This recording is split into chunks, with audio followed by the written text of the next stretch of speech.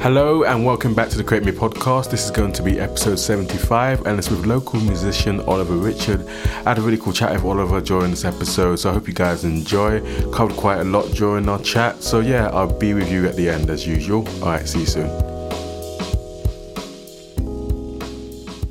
Hey guys, welcome back to the Create Me podcast. This is going to be episode 75 and we're at the Nat Miriam studio space, and today my guest is Oliver Richard. Yeah. How's it going, man? I'm good, how are you? Good, man. Thank you for coming on the podcast. I forgot to mention you're a musician. Yeah. So how's it going, man? I'm well. I've lost my voice a little bit, as you can probably hear, but other than that, I'm doing really good. It's that time of year anyway. I was out for the count a few weeks ago, just off with a viral infection and stuff. But yeah, all good. Glad that you're here. I mean, good to have a little catch up as well. But I mean, first of all, one thing, like I know we've had a lot of kind of messages back and forth and stuff, and you sent me a lot of links to your work, and I think, you know, it's be definitely an interesting chat for the listeners. But I want to kind of find out from you where this kind of your kind of creative journey was started. Okay. Well, when I was young, maybe 5 years old, I was put in front of a piano, and that was like my thing. I had to do that before I went to school every morning, and then I took up the cello. So from a very young age, I was playing music, but I would say up until about the age of 12, it was just quite a cerebral kind of thing. It almost felt like doing schoolwork. Okay. And then around about the age of 12, I started discovering that music had all this hinterland. It was like an iceberg. You know, you had the stuff that you thought was just your scales and your practice in the morning, and then beneath that there was this huge mass of creativity that I hadn't really explored. Yeah. Which I guess is just a part of maturing and growing up anyway. So yeah, I guess it properly began when I was about 12. That's probably when I started writing songs in inverted commas. But they were terrible. Let's be honest. But yeah, before that, I was just practicing and learning how to play an instrument, basically. Okay, is that from like your parents then with the piano and stuff? For them? Yeah. So I played piano and cello, and my sister played piano and violin. Okay. And there was orchestras and, you know, string orchestras and grades and all that. And I didn't hate it or anything, but it didn't really, there wasn't a passion or anything like that. Right. But then over time, it became more like a second language to me. Okay. And I think it's been with me for, it must be 25 years now. So I've been doing this for that long. It just becomes like second nature after a certain point. Yeah. So that would be how it all started out. Yeah. Cool. And when do you think you actually that kind of curve from taking it like from that interest and that kind of hobby, when did you actually start taking it seriously and getting into that kind of career path with your music? For me, like the big turning point was when I was 16. I entered the school talent show. I'd written a song on the guitar. I'd started playing guitar. I taught myself how to play it, and it was a very angsty song, a very 16-year-old song. Yeah. I think it was called Dark World, Dark Times. Okay. Yeah. And anyway, I won. So I couldn't believe it. I was standing on stage and I won, and I felt what it felt like to have people cheering. And I remember I got a check, which I then went and bought a multi-track recorder with, and I started recording stuff at home. And from that point, I kind of realized that this is something I could chase. This is really real. Yeah. And then, like I said, it just became like this sort of innate impulse. And whether it didn't matter kind of what I was doing, I knew I was always going to have that within me until I was dead, basically. That must have been a decent check then to get. You know, so. Well, I'm not sure it covered the whole. I've been saving up for a while, and they said, look, you can have studio time. It was meant to be one studio time. Oh, okay. And they overheard me saying to one of my friends, I wish I just got the money. Yeah. And then they went, well, you can have the money. So sweet. I think it was only about 75 quid, but I'd already saved up so much that I got this multi-track. All right. So from that point, from 16 years old and kind of, you know, winning that competition, I guess that is quite a massive bit of self kind of recognition, isn't it? Yeah. Yeah. It felt bizarre because before that point, I'd been very protective. And I'd only ever played songs on my own. I didn't like singing in front of people. Even though there was no secret I was musical, I was still doing my piano exams, my cello exams, and I'd been in choirs and things like that. But for some reason, when you've written the work, or when it's you know yourself as a creative person, when it's from you, it's much more intimate. Introducing someone to that. Yeah. So to perform that song on stage and to be chosen, inverted commas, as the winner, yeah, I suppose that was the real catalyst. Yeah. I think, that's kind of really spot on. I think when you're something that you're creating and you put out there, it's kind of like, I know I could say like the fear of actually the criticism that might come your way. You know, friends and family are always going to be like, oh yeah, that's good and that, you know, and stuff. But it's that kind of challenge, and I think that's kind of thing with creative people. There might be that thing of just like everyone knows what you do, and everyone's like, "Oh man, you're amazing," but it's that self-belief as well, and being comfortable with. Yeah, I think it was kind of inverted for me in that I believed a lot in it, but I was like, I suppose it felt kind of painful, the idea that someone could turn around and go, "This is terrible," or I don't like this, even though I loved it. I don't know, it would be like loving something and then showing something to someone and they go, no, I hate it, and trying to qualify the two in your own head. Yeah. So it was actually more around my own family that I was protective for a long time. I remember I wouldn't play in front of mum or dad or my sister or anything like that, which has kind of softened over the years. Yeah. Maybe you're right. Maybe as you become more self-confident and you start owning yourself, it doesn't matter. It becomes less and less important what anyone thinks of it. Yeah. And I think so, you know, for you, that time, you know, winning that school, kind of like the competition and, you know, and what else was like in that kind of like creative path? Were there any other kind of benchmarks or kind of really key moments that kind of like helped you in your career? Well, yeah, then after that, I started singing for a band at school as well. I was doing my own thing. And then we won again the next year. So that was another high moment for me. But to be honest, I was a bit... I look back and I kind of cringe. I didn't really want to give everything I had to that band. I wouldn't give them lyrics. For some reason, I would never write lyrics. I always made up lyrics on the spot, which sounds cool. It wasn't. The melodies were good. I was pleased with what I was doing melodically, but it was a high school band. It wasn't important. But we won again. So that really kind of compounded my ideas.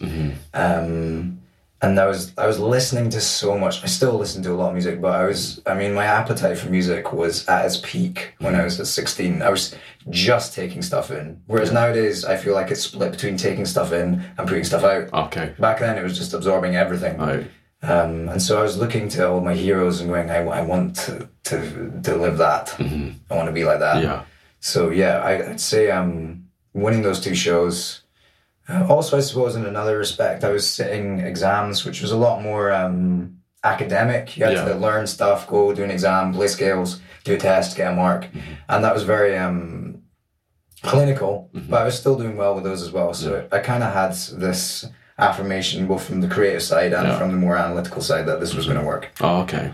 And for you, growing up, who was kind of like, you know, you mentioned like taking in a lot of kind of people that you were following in music. Who was like influencing you then? Great. Well, the kind of the peak moment for me where things really, like a light was switched on, was I was 12.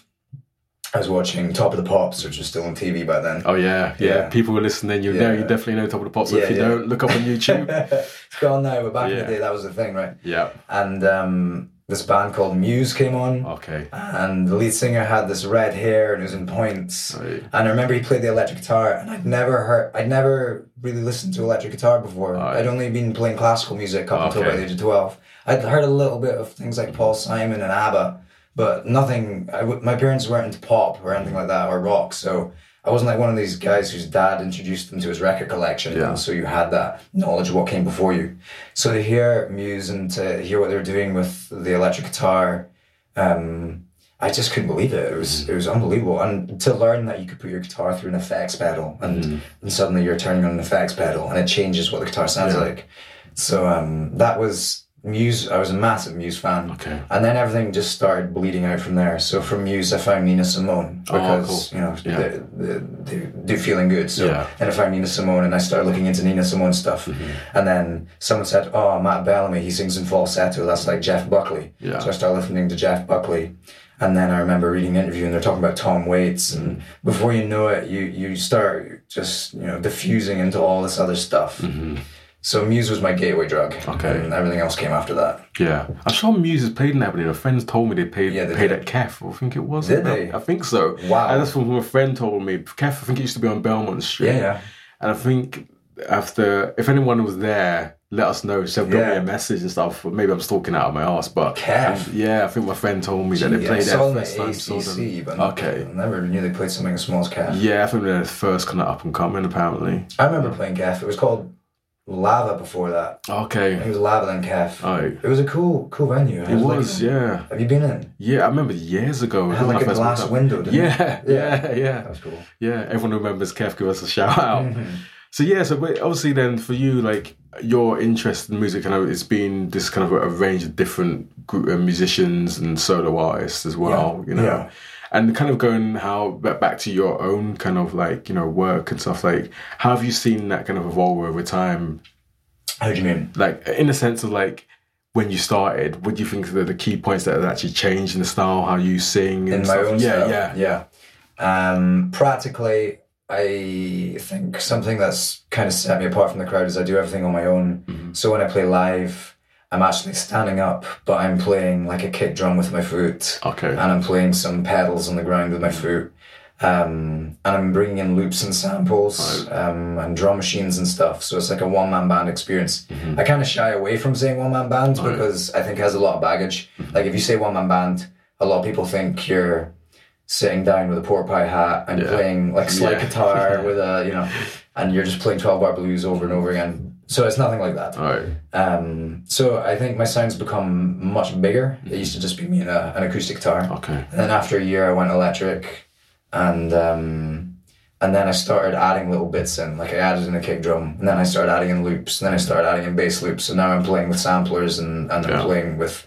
The more I started paying, especially since about 2013, started paying more attention to hip hop, and I started listening to all the cool stuff that they're doing, like Flatbush Zombies and Kanye West and all that, with their production values, and thinking the stuff they're doing is insane.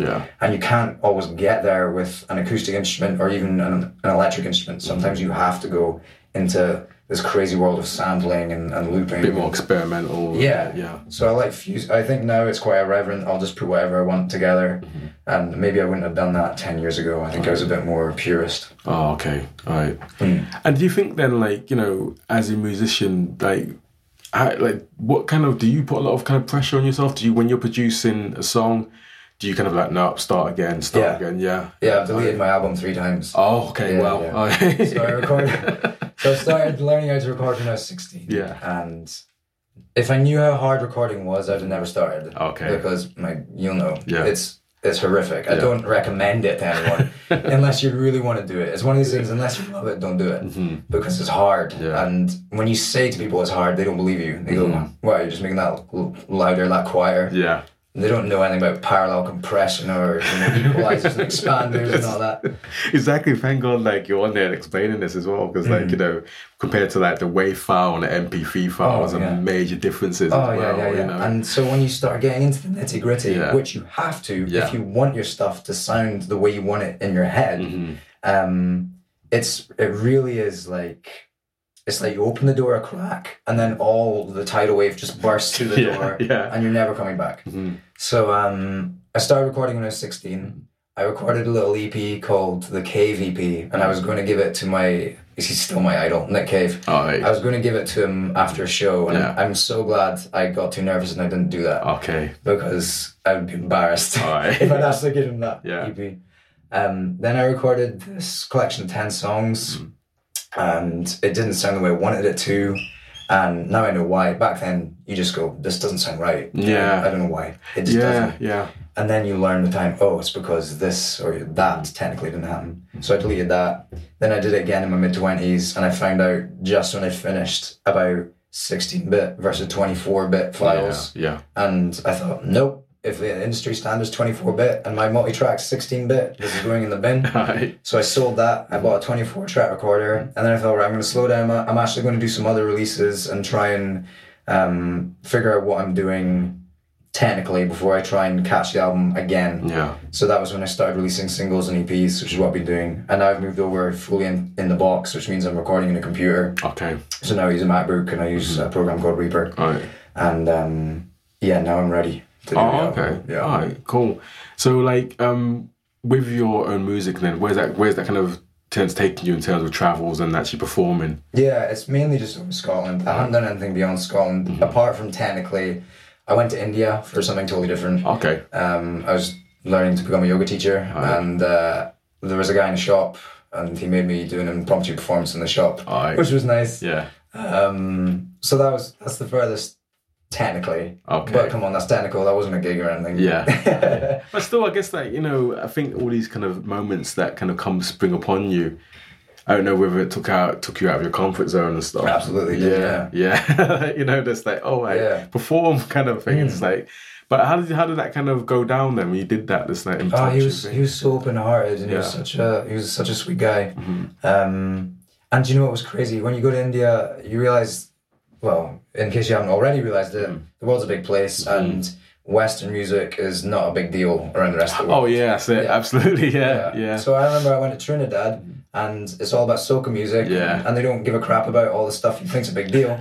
So anyway, I'm in India and no one's heard of anything, and I didn't have a problem with that. I knew that it would be like that. Yeah. But this guy, he started asking me about the Doors and the Who. Now, I don't listen to the Doors and the Who, but I know who they are. Yeah. And he was like a dyed-in-the-wool Mysore Indian guy, but he knew all this 70s rock, so I'm guessing it made its way over to him somehow. At that point, when he was growing up or something. He definitely didn't know anything beyond the 70s. Oh, okay. For some reason, it was just 70s. So that's stuck in that time period, okay. So I did my best to sort of relate to him on that, and then he just sort of put it was funny, all the guitars were fake. So they were all like Ibanez and Gender guitars and Fligson and all that instead of Gibson. But he just put a guitar in my hands and said play. Oh, okay. But yeah, it was a bit arresting. Yeah. My partner, she actually filmed it and put it on Facebook, so there's a couple of videos from okay. That's cool. He had some really beautiful drums. They were like if you imagine a giant M&M made out of metal, like the M&M scoop. Yeah. But you tap it, and it's called a tongue drum. Okay.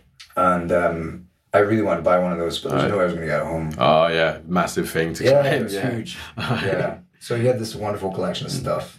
One thing as well, like I've kind of this is a random question I'm going to ask you, but I always kind of thought like in my view, that the creative mind can be a restless mind. Yeah. I don't know if you kind of like as a musician as well and a creative, do you kind of feel that as well that or kind of like either find it hard to sleep or kind of just thinking of ideas all the time? Yeah. It's nice to hear you say that. Yeah. I actually have copious file systems in my phone for when you get ideas on the move. Okay. I've got a voice recorder in my phone, so you can just record stuff. Notebooks. I've realized now that ideas come and you need to be receptive, you need to be fertile, and if you aren't, the idea goes. So I went through that whole thing of, it's such a good idea, I'll remember it tomorrow, and then split seconds gone. And you think, oh man, that was a good idea and it's gone. So I record everything, and it is sometimes antisocial. Sometimes I have to take myself away from a situation just so I can go write down an idea. People think you're on Facebook or something. And the sleep thing, especially with this release, I did the video myself and I recorded the song myself, so I've been kind of stretched fairly thin, and I don't have a problem sleeping really, but I would lie in bed at night, and I was saying when I closed my eyes, I would just see the video. Like, I've been editing it all day, so I just see Final Cut Pro when I shut my eyes. It was horrible. It's a really impressive video as well, and that's for the single They Don't Deserve Me. So like, what I want to kind of touch with you on that is just like, what was the kind of, for you, the meaning, obviously, behind the title? It's very kind of, obviously, They Don't Deserve Me, but what was the kind of themes coming out with this single? Yeah, well, I wanted it to be provocative. The song used to be called Slow Worm for a long time, but I knew it wasn't going to stay like that. It kind of evolved. It really, I was writing about it today for someone, and I guess at the core of it, I don't want to tell people how to receive the song. I do want to challenge people. So, excuse me, with They Don't Deserve Me, it's bringing up this question of, is genuine arrogance worse than false humility? So something that really irks me is when I meet someone who's like humble bragging, or they're not really genuinely as humble as they come across. And you see a lot on Instagram. You'll see someone beautiful going, oh man, just having a lazy day, no makeup, just up. You're like, this is bullshit. So that kind of thing bugs me. And I think it's getting worse with social media because everyone is now living that you have your social media persona. And so it's very, everything's very cultured online, and you can just put exactly what you want online. Yeah. And I feel like it bugs me so much. I wanted to write something that was provocative.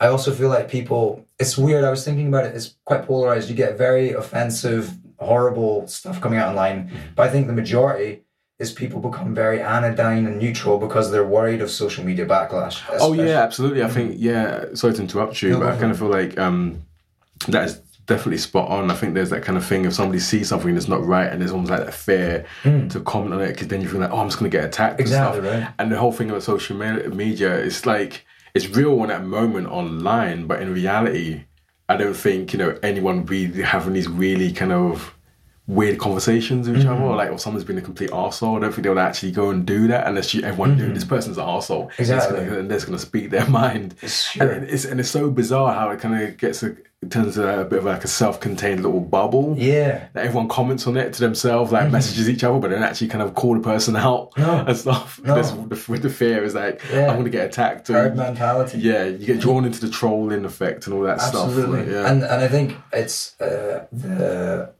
the peak of it is when you look at, I don't want to get all political, but when you look at politicians, they're like Teflon. They will speak in a way that nothing sticks. And they will be as cautious with their words as possible because they will, unless you either get really extreme, mainly far right, or you get very just neutral politicians, and they're interchangeable. They're just white guys in suits. You can just swap it out and it'd be a different guy. Because they're worried about trials by Twitter, they're worried about social media backlash. You get it I see it a lot with, if you read interviews with Hollywood A-list actors, they're very careful to make sure that they don't say anything that's going to tilt their profile. Yeah. So I know I don't fit either of those groups, but I'm going to do something willfully provocative. And even the video, I thought I'm going to go as over the top as possible. I'm going to climb onto as many metaphorical pedestals as possible. And then it's up to the viewer if they're going to tear me down and go, this guy's an asshole, or if they're going to laugh, or if they're going to be... I'd quite like people to feel kind of inspired a bit by the song as well. Because sometimes you do legitimately come out of a situation that you didn't deserve. Or you meet someone who treats you a way that was not right and you're beyond it. So... that's kind of the central core of the song for me. Okay, cool. And the single came out, was it Monday? Sunday. So I guess, what day was that? The 13th? Yeah. Sunday the 13th. And how's it been received so far? Very well. Awesome. Thankfully, no one's been, I wouldn't mind if people hated it, but it seems to be pretty positive so far. Oh, okay, that's cool. I'm getting a lot of nice stuff sent to me. I'm happy with how it's been received. But like I said, I don't mind if people dislike it either. I think the worst thing would be if someone's apathetic. If someone watched it and just like, I don't really care. Yeah. That would hurt me more than if someone hated it. So it's either you want the kind of, that's really cool, or someone saying, actually, this is... I don't know, this is shit, I don't really get it. I kind of feel like criticism, though, of any nature, of any kind of level, I think it allows to engage in conversation. Or debate as well. About for me, it's like a wall, it gives you a handhold. If there's nothing, then you don't go anywhere. And I always kind of ask people for like feedback and stuff, and I think people will think like, oh no, like, oh yeah, that's really cool. I was thinking like, oh no, you can actually say, oh no, that was cool, or yes or no, and stuff, because it helps me in what I'm doing, Yeah, I mean, it's an interesting one. I would say that's definitely true of something like when I teach yoga. If I give someone a physical adjustment, I want them to say, oh no thank you, or yes, that's good, because I need to know if it's going to work for them physically. With art, I create for myself, so if someone says I really don't like that, it wouldn't change. I wouldn't then go, well, they didn't like that, so next time I won't do that. But it's certainly, I think it just adds energy. I think if someone has no reaction, that actually takes energy out of a situation. Like when I play to a live crowd, if there's a very flat response, that draws energy out of me. But if I get a great response, or if I get a terrible response, and I've had both, that gives me something to bounce off. You can channel that energy into something. No, definitely 100% agree. I think one thing I want to touch on with you as well is like, like it's almost kind of like with the podcast, it's almost like 3 degrees of separation on here, previous guests and stuff. And obviously, like, we spoke off mic about a Constantine artist. I interviewed him last year, and that was actually in my living room. Was it? Yeah. Oh, okay. And actually at my house, when I was lacking studio space and stuff. But he did some artwork for you as well. So how did that kind of all come about? Okay, so I released a record in 2016 called Whitefinger, and that was an EP. And I work with a guy called Graham McDonald, photographer. Does great stuff. Uses a lot of post stuff in Photoshop, so it's quite I wouldn't say surreal, but it's certainly not like hyper realistic photography he does. Okay. He does like I can't remember the word he uses for it, but it's great stuff. Check him out. He interviewed on his YouTube channel Constantine, and so I knew Graham. I saw the interview with Constantine. I liked the cut of his jib. I thought he seemed like a cool guy. I checked out his Instagram. I really liked some of the stuff I saw on his Instagram, and I thought he's working the square format, which is a record. A record is square. Yeah. Thumbnails are square online.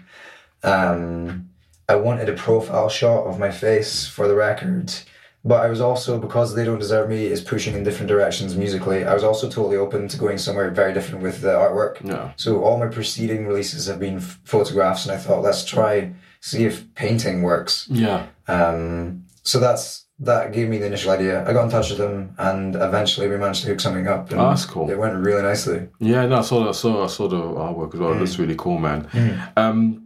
One thing as well, we're going to probably like the reoccurring theme in competitions, and you. I know, right? You won a competition as well. Was that this year you won that competition? No, it was the end of last year. End of last year. I know, and it's strange because I feel like morally I'm totally against them. And in some ways I disgust myself. Yeah. But frankly, I think my music's sometimes a bit of a hard sell. I find it difficult to describe it. I think everyone feels that with their own art. Yeah. But I do genuinely think mine's maybe a little more left field than some. It's not quite as easy to categorize. It's definitely some form of rock at the moment, but that subject to change. And it doesn't, especially seeing as I'm on my own when I perform live, I think sometimes people don't know how to put me in a show, for example. Okay. And so something I found is a really easy way for me to get ears, basically, is by entering competitions. Okay.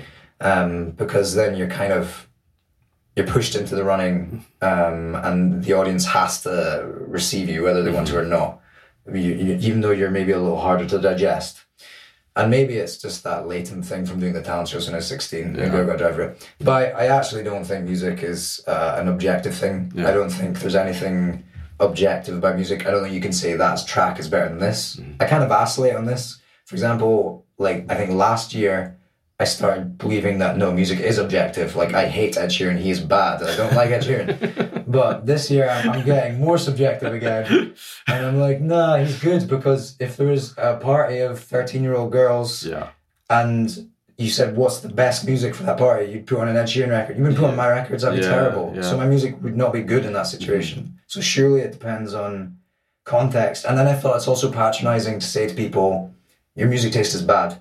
Because then you're not taking into account their whole life story and their experiences. And that's it. And if you got a bunch of like 13-year-olds as well, like they will grow up and they will kind of tap into different genres of music. And that my kind of taste in music always kind of changes. Well, I don't listen to one set of kind of music. Kind of start. The older I got, I kind of learned to appreciate different types of music as well. And I think, I kind of had the same kind of opinion on Ed Sheeran as well. I think all these songs sound the same. I find it hard with him. Yeah. He seems like a nice guy. Yeah. He does seem like a nice guy, but the whole kind of rapping with the guitar thing and... it makes me cringe, man. Yeah, it's kind of cringy. Yeah. I don't know why. I just find it cringy. I read an interesting thing about him, though, which is... I have this big appetite for reading how records are made. So there's an online magazine called Sound on Sound. It's a recording magazine. And they did an article on Ed Sheeran, so I read it. And when he was trying to break into the music industry, he actually, and I really respected him for this, he recorded an EP in one style, sold it out over time through gigs, and with money raised, he went and recorded another EP, and he did this 5 times, and each EP he tried out a different style to see which would catch on the most. Yeah. And I think it was his final EP, which he was funding through his own hard work. His final EP was exactly as you described. It was the rapping mixed with the small acoustic guitars and the looping, and people went nuts for it. So fair play to him. He worked for that, and I respect that. And I try and make sure I don't come down too hard and stuff I don't like. I know people who know me personally would maybe say I'm a music snob, but I try and temper that. Yeah, it's subjective. It really is. So the competition you won, that was for last year. Yeah, that was so there's this instrument called a stylophone. Yeah. And they were celebrating 50 years. It's been played by everyone and anyone. It's on so many recordings. It's kind of like a toy. Yeah, they were quite big in like what, the 70s, 80s kind of period. Yeah. So David Bowie used one in Space Oddity. I think that's probably his most famous track. Yeah. So anyway, Stylophone did this competition where they said, make a track, 2 minutes or less. Main body of the track is Stylophone. Now they've released some other instruments, so you could. There's actually a better Stylophone called the Gen X1, and I thought, yeah, why not? It's being judged by Tony Visconti. He was David Bowie's producer, so I have a lot of respect for him. He produced some of my favorite David Bowie albums. Like his Berlin trilogy that he released when he was in Berlin. Also his last album, Black Star, before he died. I like the idea of working within a 2-minute structure. Yeah. It felt almost like doing score for film or something. And being told you've got 30 seconds to create an emotional moment here. And also being dictated to that it had to be all Stylophone. Meant I wasn't touching a guitar. I had to think about how I was approaching the vocal, because too much vocal meant that it was no longer a Stylophone track. So I had to be very abstemious with what lyrics I was using. I had to cut a lot of lyrics out. I did a video for it because I figured things with videos normally get more attention nowadays. That's just the way it is. So I cut a video one night in my flat, which was a lot of fun. And then I won, which was great. I won a box of cool stuff from Stylophone. And it just gives me, for me, the most valuable thing from that experience was I now have a bit more currency. Like if I get in touch with a promoter, I can go, oh, by the way, Tony Visconti, blah. And they immediately go, okay, we'll talk to you now. The ears perk up a bit. Exactly. Whereas if you just come to some random guy, they go, I'm not interested in you. So to have something to hang your hat on like that is useful, especially really nowadays. Cool. There's so much white noise, there's so many other people out there, you've got to try and stand out. So it's a good way of doing it. So yeah, you're right. Competitions seem to be somewhat of a recurring theme. I don't know. Maybe I should look into that. That's really cool. And so, like, for you, in terms of like, you know, your kind of like, you know, your music and stuff, like, what are things that are kind of you got planned for, like coming towards? Well, I guess we're in October now, but you know, it's almost kind of shifting towards the end of the year soon. And like, what's the plans for the rest of this year and also 2020? I have, in the very immediate future, I'm doing promo for the single release, so I'll be on local radio, and I'll, of course, this will come out after that, so that's come and gone. I've got a live show coming up, so there's some live work, there's some more interviews to go.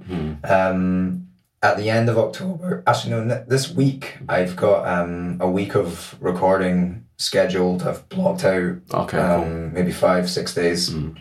So I have started my next project. I'll keep my powder dry. I won't say what it is, but it's quite a big project. It's the biggest thing I've tackled. So there's going to be a lot of recording, which means by extension a lot of mixing next year. I've got a show lined up for next year so far. Again, I'm not allowed to say what that is yet, but there's a show coming up. And I've got my finger in a few pies. But you'll definitely be hearing from me. Nice one. Yeah, definitely get you back on next year as well. That'd be awesome if I never catch up, man. So where can like the listeners kind of like check out your work on like online and stuff? Well, I'm everywhere that you have to be as a musician now. Like social media is just Twitter, Instagram, Facebook, all of that. I'm not a fan, but I have to be on it. For a long time, I cut my nose off to spite my face. I really resisted all of them. I didn't go on any of them. And all that I realised I did was I just missed out on a lot of stuff. I had so many people come up to me at the end of gigs and go, that's great, you on Facebook? And I go, no, I hate Facebook. And then their face falls and they just walk away. And you think, I just blew that. So, I was really late to the party with social media. I do quite like Instagram, actually. I don't know why. For me, that appeals a little more. Facebook, I loathe, but I use it, and I now know how to play the game with Facebook. Twitter is like a graveyard. You can go to my Twitter, and it is dead for me, but I am there if you want me there. Very occasionally, I get like a tumbleweed and then a little like here and there. So I am on Twitter. The best way to find out about me is go to my website, because all the links are there on the landing page. So you go to the website, which is oliverrichard.com. Cool. All one word, Oliver Richard, no S in the end of my name, .com. And you've got all the links to Instagram, Twitter, YouTube. I really like using YouTube. So, I'll put the link actually in your episode description to use to the new single as well. So that'd be really cool for listeners to go and check out as well. But thank you so much for being episode 75 and finally getting this chat on. Yeah, thanks awesome, for man. Me, man. Yeah, thanks you. Yeah. So hope you guys enjoyed, and we'll catch up with you soon. All right, take care for now. So yeah, that was episode 75 with Oliver Richard. I want to thank Oliver for coming on the podcast and sharing his story with us. His single, They Don't Deserve Me, is out now. I'm going to put all the links in the episode description. So yeah, definitely go and check out his work. And moving forward, I'm going to be doing more chats here and there throughout the November month as well. Some really cool guests I'm looking forward to catching up with. And also some other really cool news. Big Up the Dean is going to be at the Etsy Christmas Showcase this year above Home Comforts at Union Square. It's going to be a really cool event. It's going to be on from the 28th of November to the 1st of December. So definitely check it out, guys. I'm going to be there with loads of cool local makers and, artists and other creatives doing their thing. So yeah, I hope you guys enjoyed this episode, and I'll catch up with you soon. All right, see you later.